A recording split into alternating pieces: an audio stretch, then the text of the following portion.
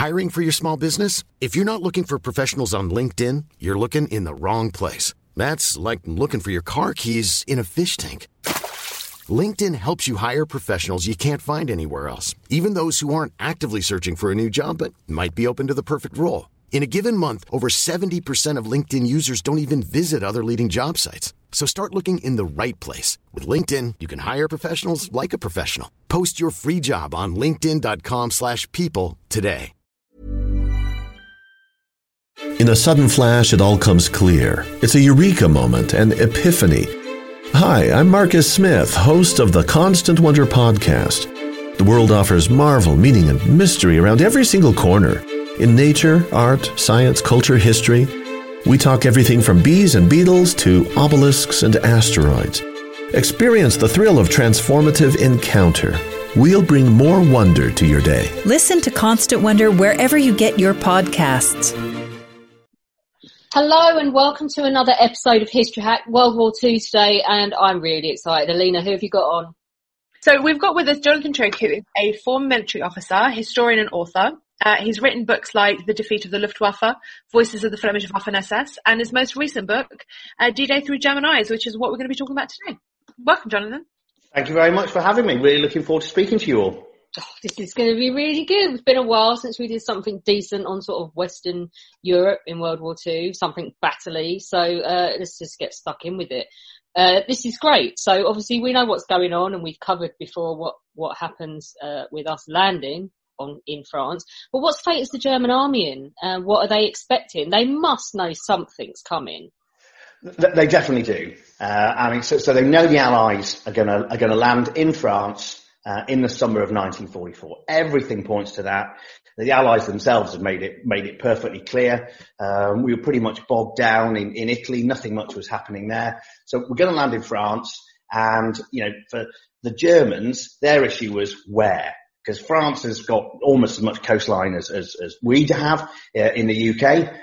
So the Germans did what they shouldn't have done, but understandably so, is they spread their jam all over the coastline. So they had troops on the southern French coastline around Marseille, all the way up the Bay of Biscay, Brittany, all through the Cherbourg Peninsula, and Normandy up the Pas de Calais. And in effect, they had to take some bets. They didn't have endless numbers of men, guns, and panzers, so they had to kind of pick where they thought the British, the Americans, and the Free French, the Canadians, where they were going to land. And they thought, go for the shortest angle. So put your best troops in the Pas de Calais. It's the shortest distance. You can see the White Cliffs from there. This is where they thought we were going to come across. They put their best troops there. Everyone else was pretty spread, thinly spread. But those troops themselves, even though they had, in Western Europe, they had about 850,000 men, 1,200 panzers and self-propelled guns, which is a lot. It's almost 1 in 3 of Germany's panzers at the time, and about 1 in 5 of its soldiers. But it was the quality that was lacking, not just the quantity. So, fascinating things such as I found out during the research for the book and so on was even watching, Saving Private Ryan, that horrendous opening scene, and so on of Tom Hanks and the Americans coming ashore, on the beach, and at the end of it, after they lost so many men, you see a couple of the German soldiers stand up and try to surrender, and the Americans gun them down. But the interesting thing about that is that the Germans are speaking Czech. Yeah. So they're not speaking German. And that was actually true. So it wasn't just some extras who got it wrong. And it wasn't, a miscue. It was the fact of the matter is that a lot of the German soldiers they had in the West, the divisions had been filled out with booty Germans. So ethnic Poles, ethnic Czechs, who'd more or less been told, right, as far as we're concerned, you're now Germans. Get in a German uniform, here's a rifle, and stand on the west wall to face the invasion. And needless to say, not many of those guys and girls were interested in fighting and dying for Hitler. There was also a lot of full-blown Russians. So by this stage of the war, almost 1 in 10 of every German soldier on all fronts were Russians, usually former prisoners of war, many of them who captured from the Red Army and faced either starvation in starvation, death from disease and maltreatment in a German prisoner of war camp, or volunteer for the German army. And that's unsurprisingly what a lot of them did. I have a friend, actually, his grandfather was Czech, ended up in France, so he's French, but he fought for the German army in World War II in the West. And when you say why, well, because he didn't have a choice. And this was the thing. It's such a strange thing to think about, that it wasn't just Germans who were there. And you always think, the propaganda photos of the time of these eagle-eyed, tall, blonde German soldiers, rifle over the shoulder, background of huge, big, beach guns, waiting to face the invasion. And it was a myth.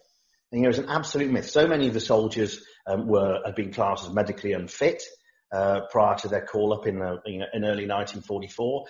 Many when they were wounded and injured from the Eastern Front, they lost toes and fingers and noses to frostbite and whatever, and were just retreads, and had been forced back into uniform to sit on the West Wall. And that doesn't detract. I mean, I don't want listeners to get the idea that they were all absolutely rubbish, and so there was never going to be any problem with the landings. That's not the case. But equally, it wouldn't be the truth to say that the German army in northern France in the summer of 1944 was the best fighting force that they had. It just simply wasn't. It was a very, very complex structure. And it even got to the point where there were Nazi officials in various, eastern areas and what have you, that would be, Polish or Czech or whatever, and they were racing, against their next door neighbour to show how many Germans, in inverted commas, were in their area. So they'd send their officials to a village to investigate the ethnic background of the population, with orders to, no matter what those people say, tell them they are ethnic Germans, whether they like it or not. And if they don't, we're going to deport them. But if they do, then they get to keep their house, their farm and whatever, and they can also, have a job and so on. So, I mean, it was just an incredibly challenging and vicious time for everyone involved, because, it wasn't a case of if you made a wrong decision, oh, well, never mind, it didn't really have an impact. It was if you made a wrong decision, then, yeah, as you said, the consequences could be utterly catastrophic. So tell us about the beginning of the 6th of June, 1944. How do they experience the arrival? I mean, so there is at a point someone spots a massive invasion force heading their way. But very much so. I mean, it's the invasion fleet itself was obviously the largest fleet of vessels ever assembled, and you'd think that they would have spotted it whilst it was out at sea. You couldn't lose this damn thing. And it would have either been, German ships or submarines or German aircraft would have spotted it, radioed it into the guys on the land and said, it's coming your way, get ready. But of course, but at that stage of the game, a German plane could barely get in the sky, without being blown out of it by the Anglo-American air forces. And the seas were swept clean, of German boats. And also, they just didn't expect it to come towards Normandy. They thought it would be, as I said, further to the north, and so on, against the Pas de Calais. So they missed it. So literally in the sequence of the longest day where the mist, kind of disappears, and the German officer's looking out of the bunker and there's this massive armada right in front of him. To be honest, that's pretty truthful. That's how they saw it. It was, German soldiers, privates, corporals, lieutenants, captains, junior officers, junior ranks, literally looking out to sea and seeing this armada just appear on the horizon. And pretty soon after that, they were in a world of pain. Because depending on what kind of invasion, what beach they were on and they were defending, they were either hit by aircraft first or by naval bombardment. And it didn't really make much difference either way, because all they kind of perceived and understood was that a heck of a lot of high explosive and shrapnel was just bombarding them. And I can't imagine what that would have been like to be under it, because many of them weren't in, hugely reinforced concrete bunkers 20 feet underground and what have you. They were in trenches in sandy soil, with wooden bars holding the sand back, and just, a few feet of earth if they were lucky. And it must have been just utterly, utterly horrendous to be under, bombardment from wave after wave of aircraft, followed by, battle cruisers, battleships, monitors, destroyers, you name it, just pounding every single position that the Allies thought contained a German soldier. Presumably they react. So how do they? They're gonna say, right, we need to do this, and what do they do? First thing they do is call for help and say, we're being invaded. It's here. They're here. No need to worry about where else it is and so on. It's here and it's happening now. And the reaction throughout the entire German command structure was, nah, it's all, yeah, are you sure? Are you sure it's them? No, I'm not. Take another look. Oh my God, I'm telling you now. Well, how many ships are there? There are literally thousands. There aren't that many ships in the world. Yeah, trust me, they are, and they're here. And it was just, they just didn't believe it. And that's mad. Wait, so how does it just sink in then? It's the craziness of human beings. And at the time, Hitler was asleep, because he was, I mean, obviously a monster, goes without saying, but he also had a very, very strange working day. So he didn't get up till kind of, like midday type of thing. And then he'd start work. He'd mainly start work kind of, late afternoon. And then he'd work very, very late into the evening, and then, sit there with a load of cronies until 4 a.m, telling them what a genius he was. And then he'd go to bed. Oh my God, that's like my working day under lockdown. Exactly. He was in lockdown before lockdown. And so no one wanted to wake him up. So, I mean, you can imagine this comedy, happening almost outside his door, going, oh, the Allies, they're invading France. Finally, we've got to tell the Führer. And they said, no, but he's asleep. Oh, okay. That's a bit of a challenge. Do we knock on the door? Do we not? Oh, I don't know. Leave him in for an hour. Can you hear him? Is he awake? I mean, it's just utterly crazy.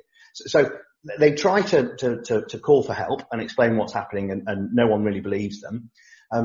Their ability to fight back at either the aircraft that are bombarding them or the ships is really limited, because all of the big guns that can fire out and hit a ship 10 miles or 50 miles out and so on, they're all in the Pas de Calais. Now, in Normandy, they've got artillery pieces, and these things can fire a few miles at best and so on, but that's all. Everything else they've got just isn't big enough or powerful enough to hit the Allies. So in effect, they've just got to wait it out, and you've got to hunker down and wait until the landing craft come in, and then they've got a chance to hit back. And in the meantime, it's just a case of try and survive, and that's it, and just keep your weapon right next to you. As a spectacle, that scene on Omaha Beach at the beginning of Saving Private Ryan is fantastic, but it's not quite as it was, is it? It's been made to look as bad as possible, but is it perhaps exaggerating the experience and the success that the Germans had when those waves started hitting the beach? I mean, it is. They definitely dramatise it. You're absolutely right. I mean, and that's not decrying what those guys went through when they hit the beach. I can't, because of course what they don't perhaps cover, because it's not very dramatic and it takes too long, is. And I always thought this when I was looking at it, I was younger, is that you get in the landing craft and the beach is just over there. It's like a few hundred meters. So you're in this landing craft for, I don't know, 10, 15 minutes tops, and then you're hitting the beach. But in reality, you're in that landing craft miles offshore. And you're looking at an hour and a half more before you hit the beach. So you're in this thing that isn't designed to be at sea very long and is rolling in the swell. Everyone is just throwing up left, right, and centre. You start to throw up in your helmet and then throwing outside, and then you're just throwing up on the floor. I can't imagine throw up in your helmet, emptying it, and then having to put your helmet back on your head. That's got to be a pretty bad day. Yeah, it's not how you'd want to start, is it? It's not. I mean, I know you've got to have helmet hair, but that's helmet puke hair, so that's got to be bad. But then, yes, when they hit it, the Germans were able to bring a concentrated, particularly heavy machine gun fire on it, but the sheer mass of landing craft that they were facing mitigated against just too much destruction. There were too many allies landing and too few defenders. And of course, those defenders just kept on.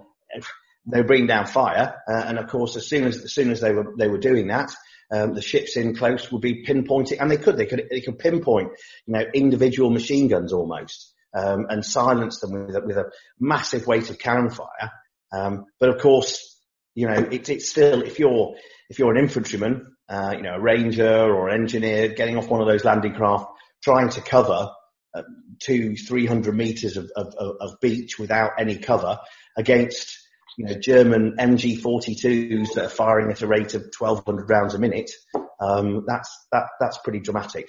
And it does capture it very well, but, it does make it look in the circumstances as though there were, 20,000, 30,000 American casualties in the space of a few minutes, which of course there weren't. But it was just horrendous. And it was, of course, it was Omaha where the Germans had their best chance. Of actually not defeating the invasion, but throwing a massive spanner in the works. Yeah, that end with the cliff is pretty horrific to be facing that coming off a landing craft, isn't it? It is. I mean, and all the more if when you go to the beaches now and you're on the bluffs above them, you're going, geez, this is actually quite high. Mm. This isn't like a sand dune at Lytham. And so on, 20 meters up, and then lo and behold, you're all fine. This thing is high. There's a lot of it, and there's hardly anywhere off the beach.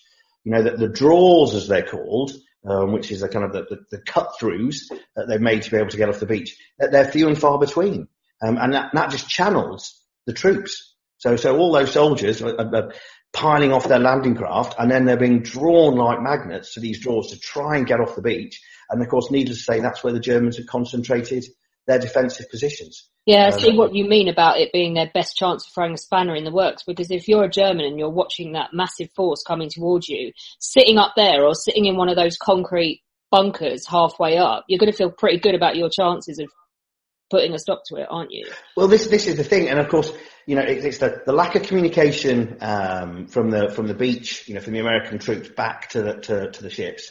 Because of course that was, a real challenge for them, is all they're seeing is just endless firing. The Germans are still firing. So they're looking through the binoculars from the boats going, what the hell's going on? And they're just hearing, horrendous tales coming back, snatched radio messages going, we're not off the beach. We can't get off the beach. They're dead everywhere. What do we do? What do we do? What do we do? And, they really did seriously consider that, right, that's it. Omaha's a lost cause. We're going to have to pull the troops off. And the Germans didn't know that, but for them, yeah, you're right. You're sitting in a bunker. You've got your machine gun. You've got boxes of ammo, and all you're seeing is guys piling off landing craft in front of you, and you're just pulling that trigger, and putting on the special gloves to change the barrel when it got too hot, and putting on a new barrel and loading more ammunition, firing, and you're just thinking, actually, this isn't bad. They're not getting off the beach. They're not getting towards us. We can hold this lot. And the German army was absolutely one that was built on the counterattack. So their idea was, no matter what happened, as soon as you were attacked, counterattack. And so those guys in the bunkers have been told, don't you worry. You just keep on killing them, and so on. And, you're the other guys, they're coming behind you. The counterattack is coming, and so on, and it's going to arrive at the beach, and all you need to do is hold until they arrive. And then that's it, we've won. Did you find any accounts by German soldiers on the ground that tell us what they thought about the face of it? The accounts of the veterans that I spoke to and that I found and so on, all of them were just that they experienced it really viscerally. They were primarily young guys. There were some older ones and so on, but most of them were very young. A lot of them, it was their first taste of battle. So they didn't have the experience to fall back on. And it was the shock It was the absolute shock of what they were facing, and then all of a sudden they're killing people, and they're killing people usually at quite a distance, and that's a very different sensation from killing someone up close. I've spoken to a lot of veterans who fought on the Russian front, and what they remember mainly is that close-up killing. So, with an entrenching tool, with a bayonet, strangling the other guy to death, that sort of thing. It's where it really is close. Whereas for the guys that were there on D-Day, it was the vast majority of it was at a distance. It was hundreds of meters, and they couldn't see the people they were killing. They could see them as individuals, but they couldn't see their face, look into their eyes, or anything like that. And then just being overwhelmed by sheer firepower. That was the other thing that came through in all of the accounts I read and the conversations I had, was they would just, they even those who were experienced and fought on the Russian front and thought, unsurprisingly, they knew a hell of a lot about war, they were just overwhelmed. They couldn't believe what they were facing. Everything was of a scale and a size that just was their senses just couldn't take it in. Yeah, it's like sensory overload, isn't it? Yeah, and I can completely understand it, and so on. And it's just that in the phrase shock and awe, that a modern military machine, and the West always, the Anglo-Americans always, particularly the Americans, that was their credo. Their military credo was to use material to win the war, not use men. Yeah. It was just use weight of power, weight of explosive, and so on. So if they had to use 10 tons of high explosive to kill one man, so be it. It didn't matter. It could fire as many artillery rounds, as many machine gun bullets, whatever. It did not matter. It was just overwhelm their senses and overwhelm them, rather than do it with human flesh. So they do get off the beaches. Tell us how the Germans react to that. So they've been basically punched in the face with this overwhelmingly massive landing. How do they try and rally? And on the day itself, they do try and follow through with that philosophy, that counterattack philosophy. So it was, they practiced it. They thought they were ready. So it was a case of, right, okay, after the initial shock of Christ, they're landing, and so on, right, everything into place. And on the Anglo-Canadian beaches, there was the only German Panzer division that was close enough really to the beaches to do anything, was the 21st Panzer. That was, they went, righty-ho, go on, in the Panzers, start them up, and away we go. There's only one slight problem with that, was their commander was in a nightclub in Paris at the time, and so on, because he was a guy called Edgar Feutinger, who was not a Rommel. This guy was no Julius Caesar, that's for sure. And he liked a bit of the high life. So against orders, he used to sneak out of his headquarters of an evening with his driver, head into Paris, and pop the odd bottle of champagne and get some fizzy down him and see his mistress and generally have a good time. When he's then having to drive back, his entire division, as he's on his way back from Paris, is kind of leaderless, and they sit around waiting to go. By the time they actually get going, the Panzers themselves are under the command of a really fascinating guy who I wish I'd managed to interview before he passed, but he passed away in the 80s. Way before I started to do this, obviously. And his name was a guy called Hermann von Oppeln-Bronikowski, which is a great name anyway. And he was an Olympic medal winning equestrian, from before the war. And he was, dashing in his black Panzer uniform. He had a Knight's Cross and all this type of thing. Very, very experienced guy. And he led the German Panzers on a counterattack. He got to within literally a couple of miles of the beaches. And they were heading for a ridge line. And if they got to this ridge line, they'd be overlooking the Anglo-Canadian beaches, and they would be able to dive for them and really cause some chaos. Without knowing they were actually going to be there, a relatively small number of British troops had got forward, and they got to the top of the ridge, literally minutes. I mean, about half an hour or so, 30 minutes before the Germans did.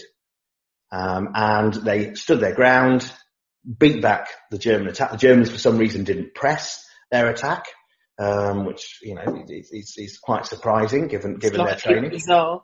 Yeah. And so they pulled back, and that was the end of the crisis. But of course, the fascinating thing about Oppel and Bronikovsky was that, a year previous, well, more than a year previous, he was basically, in reserve behind Stalingrad. And so he was in the command of a panzer regiment there, as well. And of course, that was when the Russians broke through, and they were just about to surround them. And it was his panzers that were meant to drive forward and defeat them, and therefore would have averted the Stalingrad disaster. But his attack then fell apart. A lot of his panzers wouldn't actually start because, unbelievably, mice had actually eaten through the electric cables, so they couldn't start the things. And that's so you're looking at this guy. So how many times do you hear about one individual who was at two dramatic points in a conflict where he completely messed up on both occasions, and led to two stupendous Allied victories, one for the Soviets and one for us. I just find it incredible that the same guy was in both places at the same time. But and the other place where the Germans could have made a real difference was, as we said, on Omaha, and the guys there who were going to counterattack from the 352nd Infantry Division. They were loaded up with ammunition, and it was a case of, right, do we go forward? And their divisional commander was a guy called Dietrich Kreiss, who was experienced, served on the Russian front, knew what he was doing. And his line was just under attack from all over the place. And looking at it, he got to a real decision point, so a crux point. And it was like, do I either use my men, the men I've got, to try and form a cohesive line, with the divisions on my left and right, or do I launch them forward in an all or nothing attack to get to my guys who are still fighting on Omaha Beach, and take the chance and throw the Americans back into the sea. And militarily, the logic and the rationale was to do exactly what he did, which was, no, I'm not going to attack. I'm going to, form a line, and concentrate my troops, to make sure I've got a cohesive force facing the opposition. But of course, actually, from a German point of view, it was totally the wrong thing to do. Is that was the point. And you might only have a pair of threes, but you've got to play them. You've got to play them because you've got no other choice. So he made that decision. And of course, he didn't know that decision was going to be so important. And he took, in military terms, the right decision, but in terms of Germany's, position at the time, completely the wrong one. I have to ask, which beach were they the least successful on, the Germans? Where did they get really trashed? Juno was pretty bad. It's where the Canadians came across. They barely did anything on there. And Utah. So Utah, which was the other American beach, and that was because of the lie of the land. So when you go from Omaha, which has got the big cliffs and the bluffs, and you're a couple of 100 meters high, and the draws that forcing soldiers into killing zones, on Utah, really it was Lytham St. Anne's. So there's sand dunes that are 10 feet high. If that, there's no good defensive positions. There weren't many German troops there anyway. The Allied tanks, that were landing, the old swimming tanks. Actually, they got ashore there, straight away and barely lost a tank again, which didn't happen at Omaha. So the infantry had tank support straight away, and they pretty much rolled over the Germans on Utah in no time at all. They just had nowhere to fight from. The casualties on Utah were very, very light. If you're looking for plump lips that last, you need to know about Juvederm lip fillers. With Juvederm Volbella XC and Juvederm Ultra XC, your lip look, whether it's subtle or bold, can last up to 1 full year with optimal treatment and no additional maintenance. Find a licensed specialist and see if it's right for you at Juvederm.com today. That's JUVEDERM.com. Add fullness to lips in adults over 21 with Juvederm Volbella XC or Juvederm Ultra XC. Do not use if you have severe allergies or a history of severe allergic reactions, or if you're allergic to lidocaine or the proteins used in Juvederm. Tell your doctor if you have a history of scarring or taking medicines that decrease the body's immune response or that can prolong bleeding. Common side effects include injection site redness, swelling, pain, tenderness, firmness, lumps, bumps, bruising, discoloration, or itching. As with all fillers, there's a rare risk of unintentional injection into a blood vessel, which can cause vision abnormalities, blindness, stroke, temporary scabs, or scarring. For full, important safety information, visit Juvederm.com. I'm Sandra, and I'm just the professional your small business was looking for. But you didn't hire me because you didn't use LinkedIn Jobs. LinkedIn has professionals you can't find anywhere else, including those who aren't actively looking for a new job, but might be open to the perfect role, like me. In a given month, over 70% of LinkedIn users don't visit other leading job sites. So if you're not looking on LinkedIn, you'll miss out on great candidates like Sandra. Start hiring professionals like a professional. Post your free job on linkedin.com/people today. I love some of these personal accounts that you've been telling us about. What is the single most, your favourite German account you've used in this book? Oh, God, now that... There must be one. I know you're going to be like, oh, but there's that one and there's that one and there's that one. And I know it's a horrible question, but which one did you see and just go, I am using that and no one is going to stop me from including it? I think for me, it was Janka on, it's a young officer called Janka who was on the Utah beach. And for me, I absolutely love that because he was a Knight's Cross veteran. From the Eastern Front, and so, but you know, he didn't look like anything. He wore big specs and he was fairly short and he was quite skinny. So he's not this kind of, you know, blonde Aryan Superman. Yeah. And he had a company of guys that he was in command of at Utah. The vast majority had no experience, or were you know, medically unfit retreads. And he appeared and just thought, he looked around at his position and it was like, what the hell am I going to do with this? You know, I can't defend this. But he just did his best with the very little that he had. But then faced with the assault, he got half buried, under the sand from a shell blast. And he just, you know, fought with a rifle, but was concussed. He didn't know where he was going. Most of his men were dead by that point. So it was just kind of him until literally he kind of, you know, almost woke up because, you know, concussion had really blasted him. And there was this American, you know, with a typical kind of GI with his cigarette out the corner of his mouth. Yeah. Kind of, you know, saying that's it, you know, for you, German, the war is over. And, you know, even then he was scrabbling for his rifle. So he's bleeding from shrapnel wounds, you know, his eardrums have gone and all that type of thing. And he was scrambling for it. And this American's kicked the rifle away and said, don't be stupid, you know, for God's. And it was just such a human moment. And so I thought that was incredible. And then, you know, he was taken down to the beachside, to be put on board. And his own artillery opened up.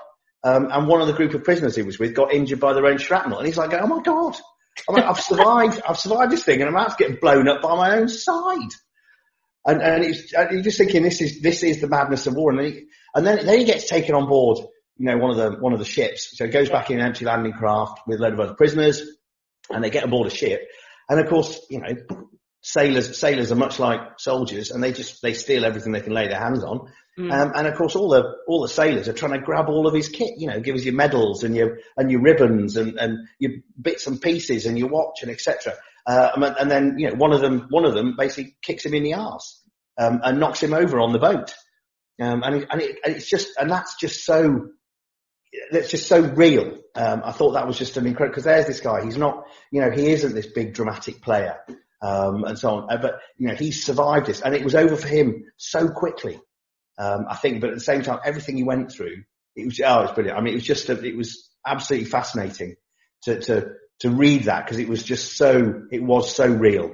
And it kind of epitomised so much of the German resistance on that day. Was there ever a moment on that day when they thought they were going to be able to beat this off? I think none of the soldiers that I interviewed or read or got the accounts from thought that they were going to be able to. Once they'd seen what they were up against, none of them, all of them were just like survival. That's all we're thinking, just survive. None of them really thought that they were going to defeat this. Some of their commanders most definitely did. They weren't used to losing. And they, particularly those that served on the Russian front, they were used to being up against it. For a long time they'd been outnumbered and outgunned, and so on, and they didn't think that much of it. They thought, well, in the end it comes down to human beings, and we're better, and we can make a difference. And a lot of it was so much that they didn't think much of us. Particularly, they just did not think that the British. They thought the British were, they respected the British Army and the Navy and what have you. They thought that we were, dogged in defence and so on, but they didn't think much of our attack. Understandable. I can understand that point of view. They didn't think anything of the Americans at all. They really didn't. They thought of them very, very disparagingly. Have they had a big showdown with the Americans yet? They haven't, have they? No. I mean, none of that, because of course they fought them in North Africa, Tunisia, Catherine Pass, and all that type of stuff. And of course they fought them in Italy, but in relatively small numbers. I.e., the German soldiers that had faced the Americans were few and far between. And many of them hadn't kind of rotated out, if you see what I mean, in terms of gone to other fronts. So if you were a veteran, German combat veteran in Normandy, on D-Day and so on, your experience was on the Russian front primarily. So you wouldn't have been in North Africa, and you wouldn't have been in Italy. So you hadn't come across the Americans. So what you had heard was, it's all about materiel.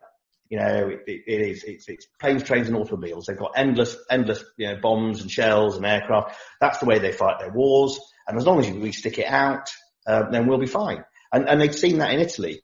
They'd seen, big invasions, but, the German army had managed to retreat. It hadn't got, massively smashed, and so on. And managed to hold them, month after month after month in Italy, which of course, completely different situation in France, of course.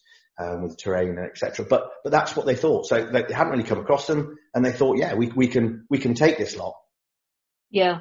Was there a possibility of a counterattack by sea? From the German side, most definitely not. I mean, the Kriegsmarine was, the Cinderella of the three armed services of Hitler's Germany. I mean, it really was. Germany had always been a land animal. Anthony Eden always said it. It's an elephant facing a whale when he compared, us to them. And he was absolutely right. Britain traditionally a sea power with a small army that was used to fight colonial wars, etc. Mainly using local troops, but it was keeping open the sea lanes with the British Navy was the key. Whereas Germans, everything else really, it was about land. And that's what they thought. And, the Kriegsmarine had tried before the war he had this, thing called Plan Z, which was the idea was to almost do what they did before the First World War and build, a navy to challenge the Royal Navy. But Hitler was never really going to go for it. And despite all of the threat of the submarines, he never really went for the U-boats either. So the numbers of U-boats being produced was tended to be in the dozens, per month rather than the hundreds, which is what they really needed. So by the time D-Day happened, no German naval vessel of any size, even a destroyer and what have you, let alone a cruiser or a battleship, would go anywhere near the English Channel, because it would be sunk on sight. And so they did have, they had some E-boats and some S-boats, in effect speedboats with torpedoes. They had a few, So on the day themselves, rather famously, a guy called Heinrich Hoffmann led an attack by a flotilla of these fast speedboats on the Armada, but it was pinpricks really. And again, same with the U-boats. To get there means most of their bases were down in the Bay of Biscay, so they were just told, well, you've got to try and make it. So they had to steam for speed. They had to steam on the surface, which made them huge targets for Allied aircraft, and they had to do it during daylight. And even if they'd all got to the invasion point, which of course they didn't, the sheer numbers mitigated against them. They would have had to sink 100 Allied ships apiece to even start to dent them. So the Germans just didn't have the only real threat to sea power after that could have made the difference was air power. But of course, by then the Anglo-American air forces were huge. Yeah. And they were really good. I mean, they had great aircraft with pilots who had a lot of experience and a hell of a lot of flying hours. And they hugely outnumbered the Germans in the air. I would not want to have been a German fighter pilot going up in the, over the Normandy beaches, at that time. That would have been akin to suicide. I'm interested to know how did the Germans experience the paratroopers jumping behind enemy lines? I mean, we know the whole Band of Brothers. We've all seen, the Americans jumping. But how did the Germans experience it all? Yeah, I mean, for them, they knew, they thought that it was likely that the Allies were going to land paratroopers. So they'd done loads and loads of exercises about it. So in the run up to it, that they flooded loads of water meadows by the sea and by canals and all sorts to stop gliders landing and so on. They put loads of obstacles in fields. So it might be, steel girders or just sharpened wooden stakes. I mean, all a bit Agincourt, but there you go. Just in fields to stop gliders coming down for paratroopers to land on. And they've done constant exercises. So middle of the night, alarm, paratroop landing in this place, right? Get yourselves all together. Down we go for it and so on. And so they were ready for it, but even so, it took them by surprise. Because, you can train for something, and we always did, but when it happens, for some reason you go, oh, that's no surprise. I don't really know why. Something about the human psyche. So you can train and then it happens and you go, oh, I never saw that coming.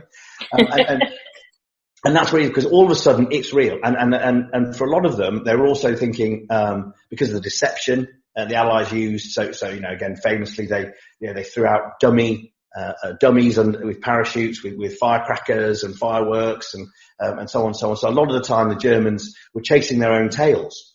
And they overestimated what paratroopers could do. Because the issue with a paratrooper is almost all paratroopers are volunteers. Mm-hmm. They're highly motivated. They're extremely well trained, and very, very aggressive. Going to a pub in Colchester and you'll see that. But they're lightly armed. They're just lightly armed infantry. They can't carry tanks and artillery pieces and all this type of thing with them and a ton of ammo. They jump into battle with a rifle, a Tommy gun and a few rounds and hand grenades. So a determined defense can actually really give them a problem, as Arnhem was the atypical example of that. Yeah. But for the Germans, it was all of a sudden they've got these guys falling around them, and then at the same time, or near enough the same time, the invasion's coming. So at first they're going, is this just a diversion? Where are these guys? And they're starting to see them coming through, but they're going, oh my God, there's a lot of them. Does this mean we're going to be invaded? And that came through in a lot of the accounts, that when they were dealing with the paras, their minds were not on the paras. Their minds were, what does this actually mean? Does this mean we're about to get hit by the invasion proper? Because they knew the invasion wasn't going to come by air. It was going to come on, by sea. So it was like, does this mean, is this just a diversion? Are they throwing these paras out? Is it just a raid? Or does this mean in the next few minutes, / hours, we're about to get hit by a cataclysm?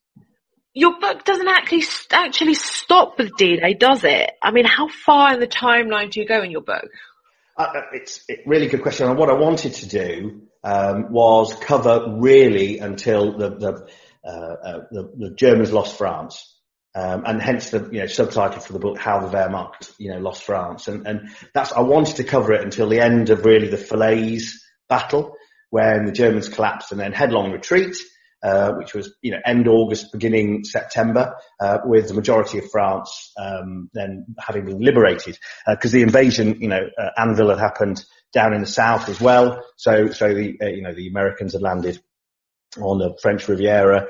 And we're charging up from the south of France to the German border, just north of Switzerland. And so I wanted to cover all of that, and really, because it is that, because there's this big focus on D-Day, and understandably so. But the fact of the matter is that it didn't end there. It was a hugely successful day, for the Allies. But the Germans still had their chances. They were still in the game. And the fighting then onwards was brutal. And it really turned into, Normandy, it turned into a real grind. And, a lot of it was, again, it came through in so many of the veterans' testimonies. It was almost First World War-esque, and it was, you're fighting for hedgerows or for a hill or for a trench. And it was, really, really close in. And just drained. And, for the Anglo-Americans as well, it was their first real taste. And for most of the units that fought in Normandy, they hadn't seen combat elsewhere. They were green divisions. Yeah. It was their first real taste of combat against, eventually the Germans did start to bring in some of their best. And that's when the Allies, really, i.e. the frontline soldiers, really realised what they were up against. In terms of, if we're going to win the war, we're going to have to fight these guys every single inch of the way back into Germany. And that must have been horrific.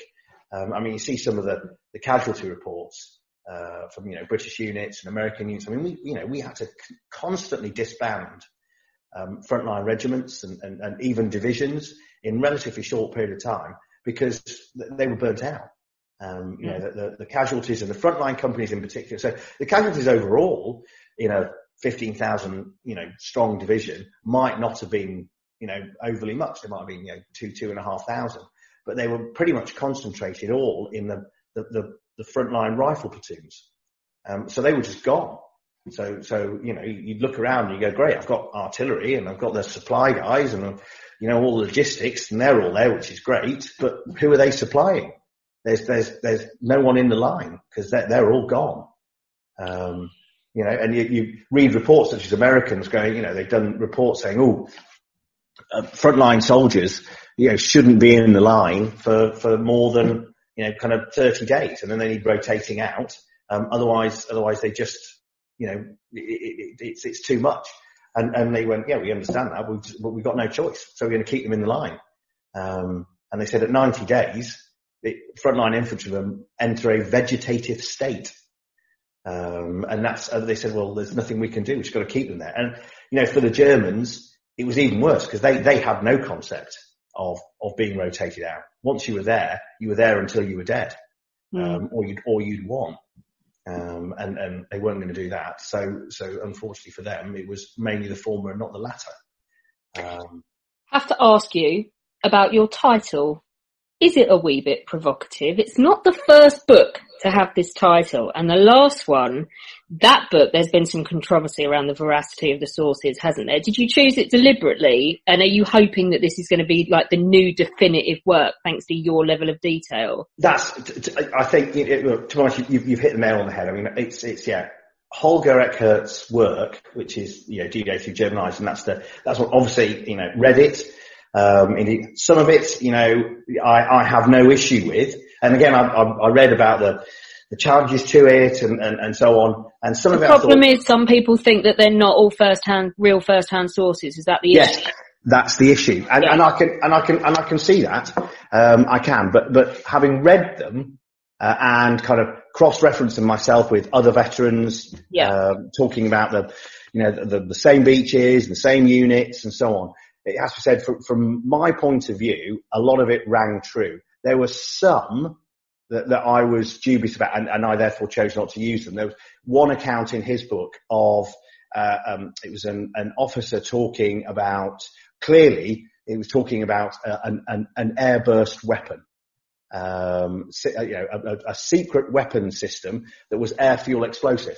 And it wasn't really explained in the book, but it was all hinting that, this would change the balance of the war, and then for a whole series of reasons, we didn't use it on the day.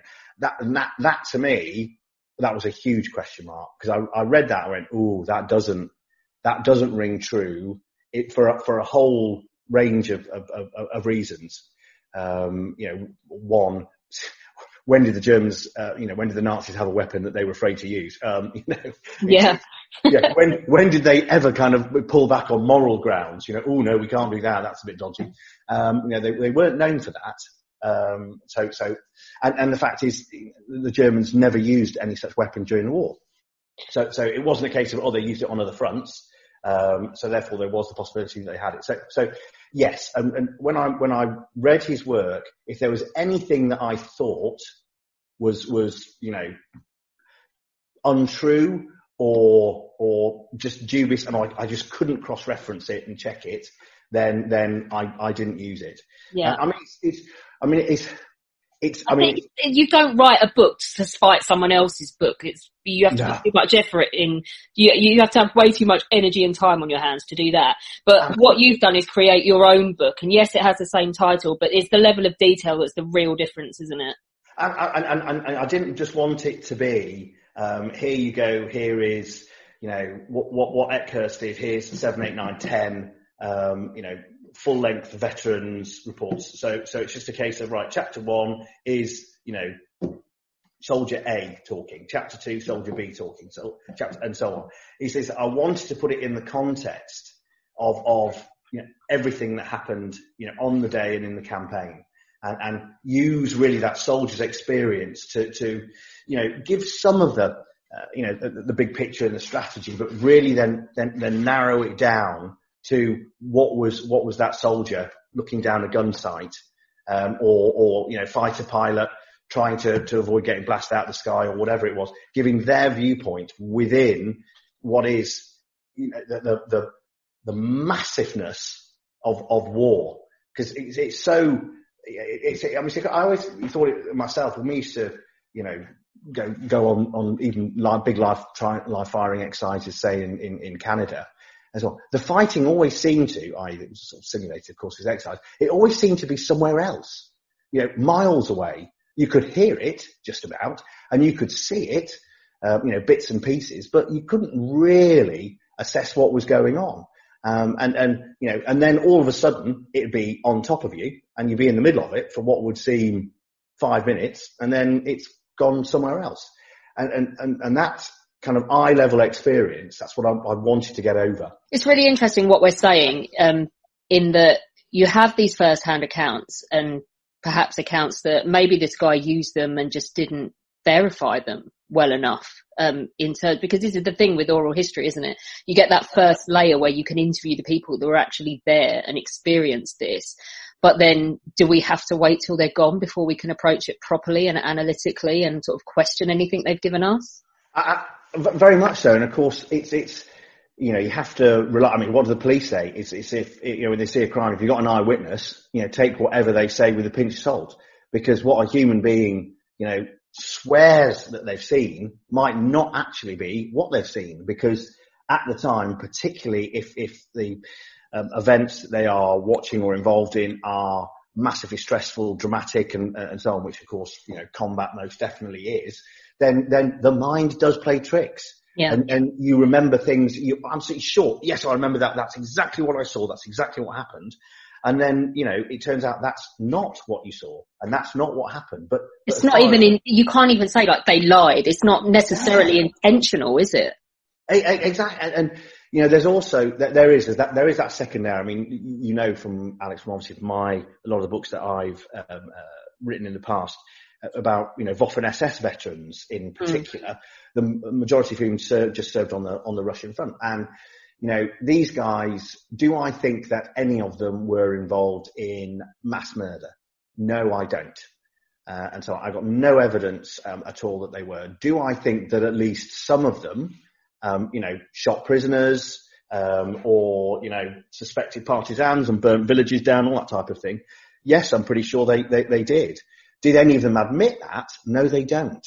And, they come out with there's almost a code, that they use. So, the language that they use. So they always turn around and say, oh yes, well, of course, we used to shoot terrorists, or saboteurs, that's terrorists, saboteurs, partisans, is the other one. So but then define one of those in the midst of war. Absolutely. And then you try to kind of dig down, but again, you particularly when you're interviewing, face to face, you're doing it, they're only there voluntarily. They're not under, pain of death to speak to you. And it's how far do you push the line and where is that line? Because you need to ask difficult questions. Because if you don't, you're not doing your job as a historian. But at the same time, you've still got to, elicit information. And you won't get anything, from them if they just clam up. Yeah. If they go, no, you're just going to portray me as a Nazi and a murderer. So I'm not going to answer anything. And so on. So it's the ways and means of how you do it, how far you push an individual, and kind of peel back layers. And most of them, I'm absolutely sure when having interviewed so many now, literally dozens and dozens of these guys, is that for many of them, they've blanked out of their mind. So if they did do anything like that, if they did shoot, women, children, whatever, is they actually can't remember it because they've convinced themselves over decades that it didn't happen, that they didn't do it, that of course it happened, but it wasn't them. It was somebody else. They never saw it. They never took part in it, and so on, even though some of the evidence might very well be to the contrary. They were in units that most definitely, did do, that sort of thing. And you can see it recorded in the unit diaries and all that sort of, and Wehrmacht reports and so on. So the paperwork's there and, they've got to have been involved in some way, but they just, it's not that they're not admitting to it per se, but it's the human mind just plays funny games. Particularly this far. And it's very rare as well that you get any of them that really are, not honest, but, still embrace what's going on. I interviewed one, it was a Danish Waffen-SS volunteer. And he was very elderly. He's passed away now. And he was in his care home. And he's there in his chair and he started off by saying, "Oh, Mr. Trigg, I was a 100% Nazi, during the war." He goes, I'm not so much of a Nazi now. He goes, I'm just a bit of a Nazi. and I was like, and I was just sitting there going, well, this is a bit surreal. And then the first thing that kind of popped into my head was, well, when you say just a bit of a Nazi, 10%? 20%, 25%, and also what does a 10% Nazi actually think? I don't mind killing a few innocent people, but only people named George or whatever. It's just it was just too random. And then I interviewed the guy for a couple of hours, and then at the end I was getting ready to leave, and he just said, "Oh yes," and then just flung up a Hitler salute. And I'm just kind of sitting, and he goes, "Oh, you British would never do that, would you?" And I'm like going, "No, we wouldn't." He said, "Oh, well, I just thought I would." And he was just it was so surreal. It's so surreal. But there's this guy living in this, liberal democracy, very, very advanced, Western state in Denmark, and thinks just, that's still okay. And he can do that, and it's perfectly normal in lots of ways. It's just you get the reason that you don't get arrested and sent to jail for doing that, Mr. Waffen-SS, is because you lost, right? I just exactly. They just don't. They just. Oh, it is strange. It really is strange. Wow. But yeah, so yeah, I mean, I always want, readers or listeners to, readers of the books and so on to make their own judgments about, so I put down testimony and I've checked it as far as I possibly can, but I wasn't there, standing or sitting next to this guy, when he supposedly did X, Y, or whatever. I put it in front of them. If I have any doubts about it, I never include it. But I want readers to make their own judgments, to say, oh, that sounds incredible, and then hopefully get them just interested. I mean, I think the best compliment of, someone like myself can be paid is that I read your book and I was, and it was really interesting. So I went and got some more. Yeah. Even if they weren't mine, geez, even the other people's books, unbelievable. But, if it triggers an interest in history that makes them go and read more, find out more, then I'm really pleased. Because it leads me on to my last question is from a viewer or a listener. Ms. Walters says, Eric Axelson was a war historian who was known for being forthright. He said, when we are capturing war officially, we have to remember that the infantry's view is narrow and exaggerated. And she wants to know, from your personal experience as an infantry officer, is it fair, and how did you deal with that for the book? It is, but I think I can totally understand what she said, because it's exaggerated really in a way, because it's incredibly personal. I have lots of friends who are gunnery officers, tank officers and so on, and I've seen the way that they operate, but it's completely different from the experience of literally holding a rifle and being there, and then understanding just how vulnerable you are. I mean, the first time I did my first tour in Northern Ireland, I stepped off a helicopter in the middle of East Tyrone somewhere, in the middle of beautiful, Northern Irish countryside. And I started to walk, and I was itching the back of my neck like it was going out of fashion, because I was sure, 100% sure, that I was in a sniper's sights at that moment. And I had no evidence for it. And there was, I had 6 other guys around me, and we were all walking, and no one was doing what I was doing. And there was nothing to indicate, but I was absolutely sure. And I was petrified. I was absolutely petrified. I'm walking along this field, going over a fence, all this type of thing. And I'm thinking, any second, I'm not even going to hear the shot. I'm just going to be dead. And it was incredibly, and I thought, oh my God, I'm here for 6 months. If I don't get killed today, how the heck am I going to survive this? If it's going to be every single day that I do this. And that was, and then after a while, literally, you go into, auto mode, and it happened really quickly. After about a week of being there, it was you were almost on autopilot. You felt as though you'd been there forever. And it's trying to get over that experience and what it's like, in a way that people is interesting to people. That's the challenge. And what I like about, for instance, looking at the Second World War, is that you're doing that, talking to veterans who really, they've got nothing else left to lose. Yeah. In terms of, unfortunately, most of them are going to pass relatively. There's very few left now, and so on, because of age. And so they know that, and they've been able to reflect on their experiences and have some real life experience after, because most of them didn't have much life experience before they had it, because they were all, mainly they were very young guys. Yeah.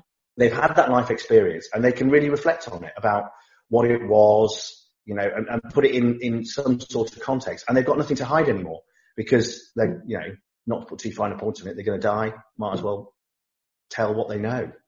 And it's, is it the same experience for soldiers from different kind of eras in a modern age? I mean, obviously it's different across different ages, but yeah, I'd say a lot of the time it is. But for them, because the type of warfare they had to endure was of a scale and the weaponry involved that we just don't, see today. So, no modern British soldier, has waves of enemy aircraft coming over bombing them. Simple as that. Enemy does, that's for sure, just ask the Iraqis, but the Brits don't, or the Americans don't. So you don't come under massive, artillery fire. Yeah. Well, the dangers that you're exposed to tends to be, the IED on the roadside in Afghan, or whatever, or the one that, am I just going to put my foot down, on this patch of ground and I'm going to blow up a mine. It's a strange thing. And but at the same time, obviously British Army, all volunteers. I mean, I remember my now wife, we were engaged at the time, and we'd moved we had our first little flat outside the barracks that we'd rented, and we were engaged to get married. And I was, sitting there on the sofa with her one night, and John Major was the Prime Minister, and they said, we got an announcement from the PM, and he came outside number 10 and announced that my brigade was being sent to Bosnia for the war. Yeah. And I just leapt up from the sofa, just screaming in joy.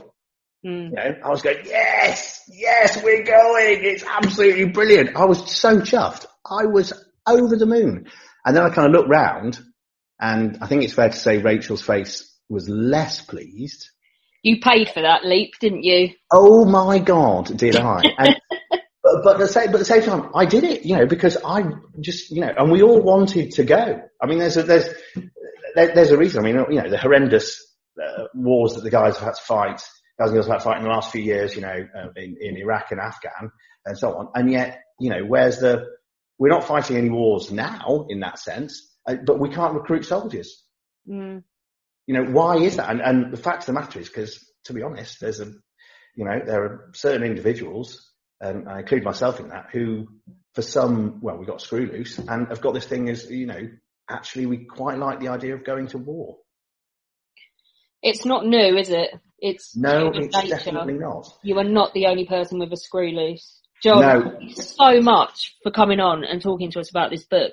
This sounds absolutely fascinating. And I like that we've discussed the difference between this book and the last book with the same name as well. Yes. I like that people now know why this is different and why they need to go out and buy it. So tell everybody again who's released it, when's it out, and where can they get it? Right, so it's called D-Day Through German Eyes, How the Wehrmacht Lost France. It's by Amberley Publishing, and you can get it on either through Amberley Publishing, of course, or of course, where else does everyone go for books? Amazon. So it's out on Amazon, and it's in Waterstones, and all over the place. So go to the interweb, type into the what's Google and whatever, and put my name or put D-Day Through German Eyes, John Trigg, and it'll come up with loads and loads of options. Go and buy it. You'll hopefully really, really enjoy it. You can put it, put reviews on.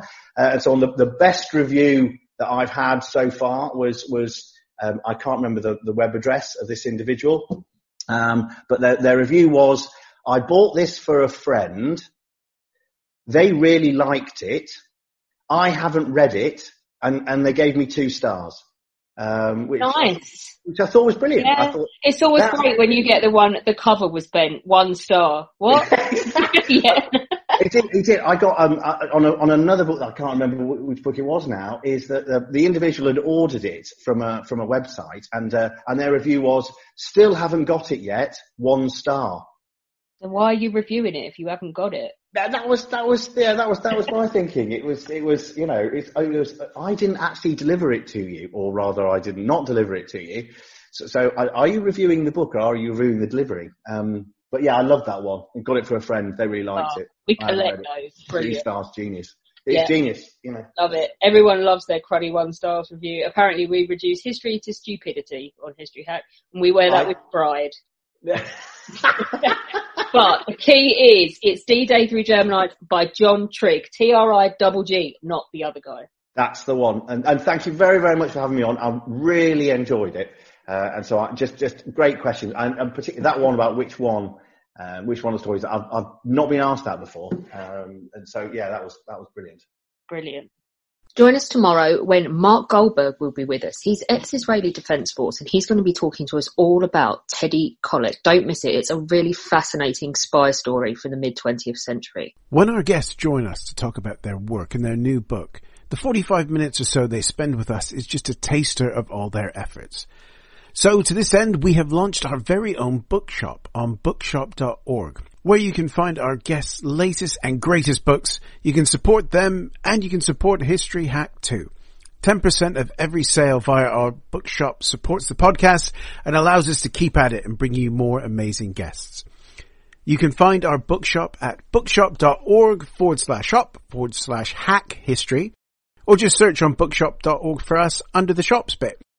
Thank you for your continued support, and here's to your next great book.